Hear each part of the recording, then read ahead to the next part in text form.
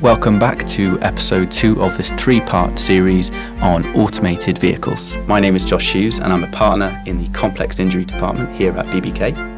I'm very pleased to say that for this episode we've managed to ensnare 2 guests that really are at the forefront of autonomous vehicles or self-driving in the UK. Firstly, I'd like to welcome Alex Glassbrook, barrister and AV lawyer at Temple Garden Chambers here in London. Notably, Alex wrote the first British book on automated and electric vehicle law, and if that wasn't enough, is also an honorary senior research fellow in road transport law at the Imperial College London. Secondly, we'd like to welcome Nick Reed. Nick is the founder of Reed Mobility, an independent expert consultancy for all things future mobility. Nick is also a columnist and in recent times was appointed the National Highways' first ever Chief Road Safety Advisor. So not to get too philosophical too early on, but I wonder whether we as a society should be pursuing this technology given the investment required, the complexity that you've already referred to and the safety risks. Because I think it's fair to say that the idea of self-driving is not for everyone's taste. So I don't know, perhaps Alex, you have any comments on that and why you think it perhaps should or shouldn't be? I think it's a very pertinent question. I mean, in a different, slightly different application of AI, of course, people are now talking very seriously about ChatGPT and the impact of ChatGPT in various contexts. As lawyers, I suspect, and a few of us are now aware of the story coming out of New York of a lawyer who apparently realizing what they were doing because they seem to have asked ChatGPT whether a case they were citing was genuine or not, used ChatGPT in the course of written arguments to a court. And it was subsequently shown that what ChatGPT had done was produce something that looked completely plausible but was totally without reality. It was citing cases that simply didn't exist. And of course that was spotted by the other side and consequences follow. The automotive context is a little bit different, but it raises no less urgent questions. And in fact, because it involves physical safety of people travelling at speed, it raises far more urgent questions, arguably. My perspective is, I think, because I've been writing about this for a while and researching it and looking, into the historical context of laws and why we have laws, one of the very striking themes I've found is how many of these questions have appeared previously in the different setting of the invention of the motor car and the internal combustion engine. And I've been particularly struck that when I read magazine articles from the early 1900s and the 1920s, the sort of things that are said could be translated into modern concerns about ChatGPT or about driverless vehicles. Part of the challenge of writing the book is deciding what not to quote, because you could endlessly quote this stuff. But one passage I have in mind, which I can't quote verbatim, but it was essentially it was from the early 1900s from an American automotive magazine saying tractionless vehicles aren't quite ready technology. They're not ready for deployment, but it's clear they're going to change the world. And engineers all over the country are grappling with the problems. Now, you could translate that very readily into the current state of automotive tech and level 4 and level 5 for general use, as Nick has described it. So I think a lot of these points are like the invention of the motor car. A lot of these points are very dissimilar to the invention of the motor car, because what we're talking about now is a machinery which in many ways is mechanical. I mean, servers operate on vast amounts of power, generate a lot of heat and other energy use. There are broader implications of this. So a lot of it is mechanical, but there are aspects of this that are about miniaturized electronics that are capable of taking very, very sophisticated decisions, multifactorial, very sophisticated decisions that we are simply not used to delegating to machines. And that has some quite profound effects. I mean, for one thing, I think the civil standard of care for driving is going to have to adapt in some way or other to the use of advanced driver assistance and automated systems. To my mind, I think that's one of the very key questions. I think for me, if I pick up there in safety, you mentioned my work as a trustee for Brake, previous work for TRL. You know, that road safety element is written through me completely, and I see self-driving technology as one of the tools. It's not necessarily everything, but it's one of the tools we can use to actually to transform the road safety landscape. But if you'd have asked me 10 years ago, that would have been my focus. I think now I see the prosperity picture, the fundamental role that transport plays in society achieving prosperity, whether that's your work, education, social engagement, health, and the potential for self-driving technologies to transform the way mobility is delivered for communities, for society more broadly, has massive potential. And, whilst I think safety is the number one reason for deploying the technology, we should make sure, as we regulate its deployment, we're mindful of that societal transformation that it could help us achieve. Sure. And that would be perhaps those who are unable to drive the conventional motor vehicle, perhaps having access to AVs and connected vehicles to access society in an easier way. And those who aren't served well by existing public transport services, maybe through self-driving technology, you can offer different types of transport services that enable them to get to school, to get to hospital, to get to jobs that they otherwise wouldn't be able to, and not have to depend on ownership of a private car. That's the long-term vision. It's some way off yet. The other thing I'm mindful of now is that tech isn't always the answer, right? And often this transformation in mobility will come from better use of bikes or e-bikes or e-cargo bikes or scooters or whatever it might be. So just being mindful of that broader picture of the way mobility, micro-mobility, mini-mobility as it's being termed, is emerging. And that has some of the answers that we might be seeking. Yeah. Perhaps e-scooters are for another day. Well, I mean, just coming, as exactly as Nick says, I mean, I think a combination of the use of new tech with elegant, workable solutions is, and I find it quite striking just on a sort of visual thing. When I started writing a lot on this subject, I used to think, well, will the test of this be, can you look down a street and not see cars everywhere? Because at the moment, our streets are dominated by vehicles, really everywhere in the country. There are vehicles which are mainly parked. There are usually more stationary cars than there are moving cars. That's something that I wondered whether that might change.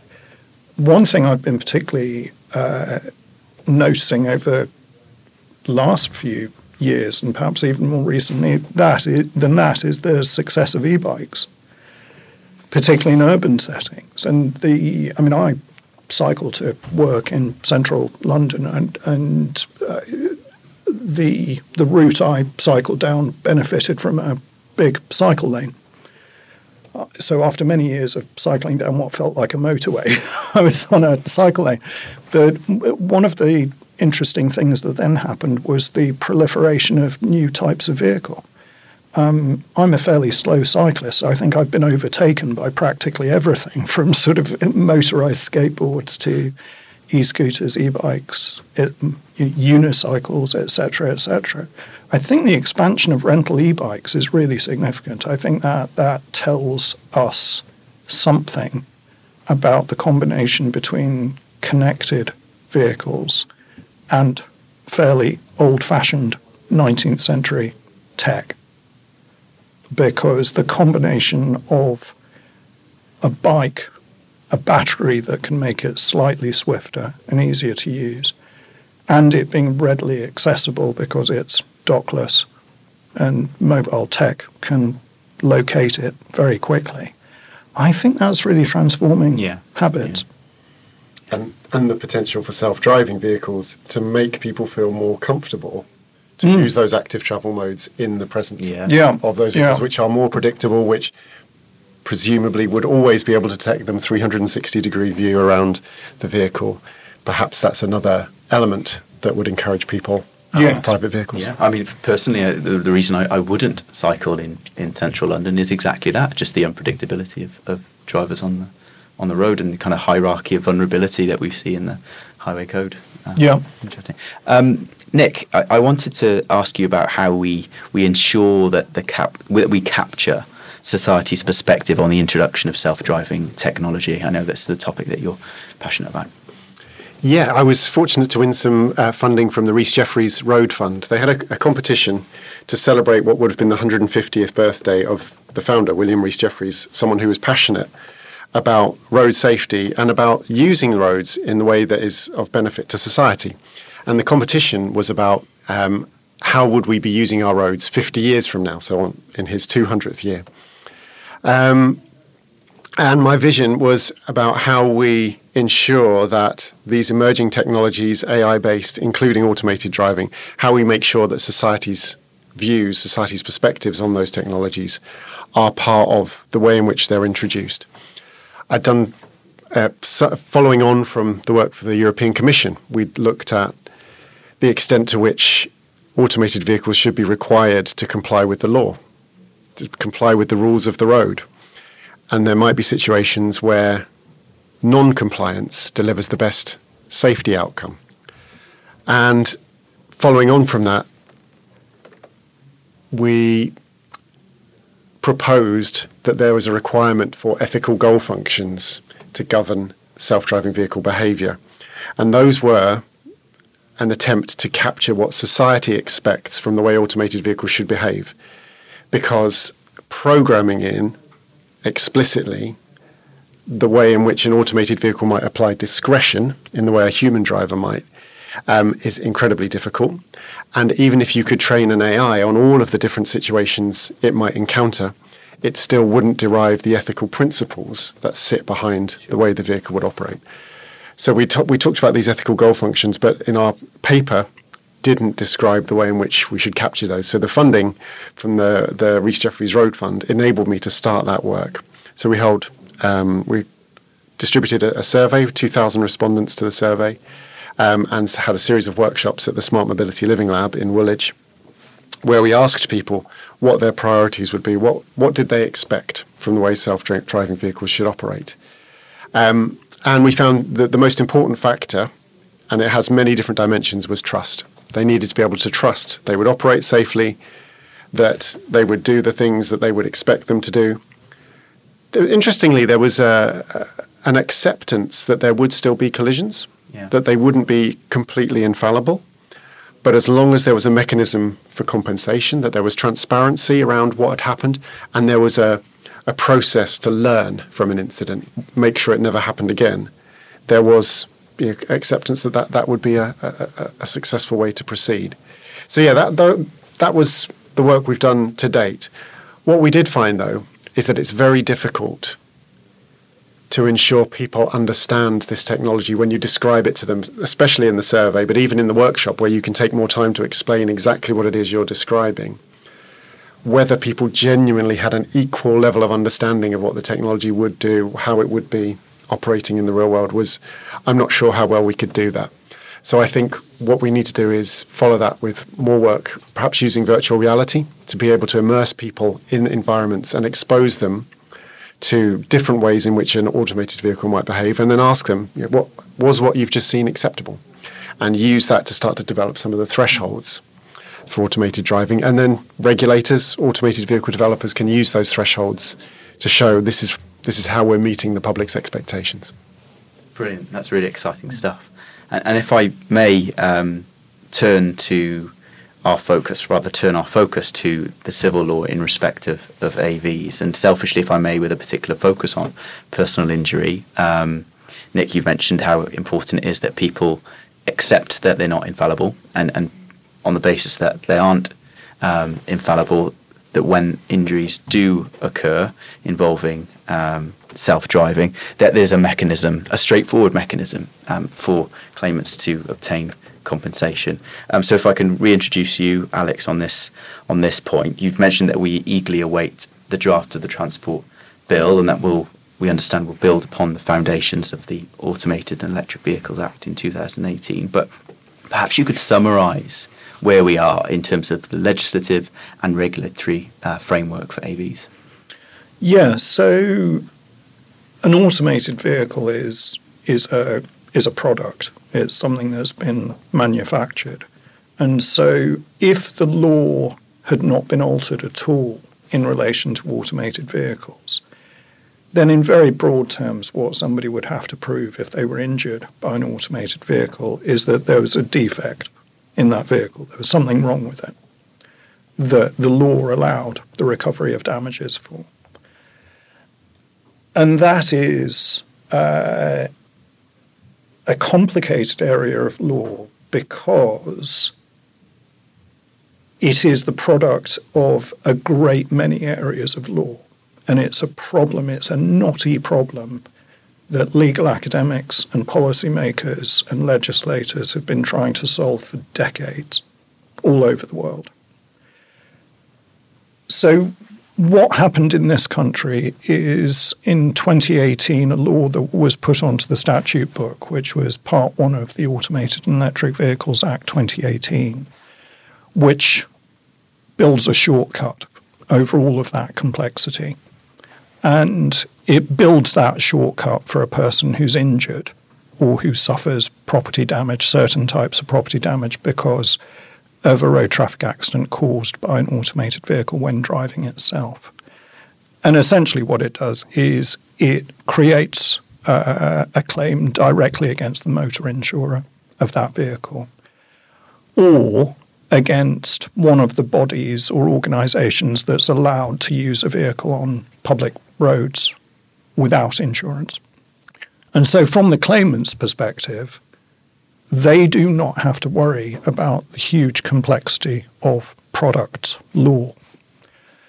That doesn't mean that products law is completely winked out of existence in this field. What it does mean is that it becomes the responsibility of the insurance company that has to pay out to the victim or of the health trust or whichever permitted uninsured body there is. It becomes their responsibility to assess the merits of bringing a claim in product liability, as we might broadly call it.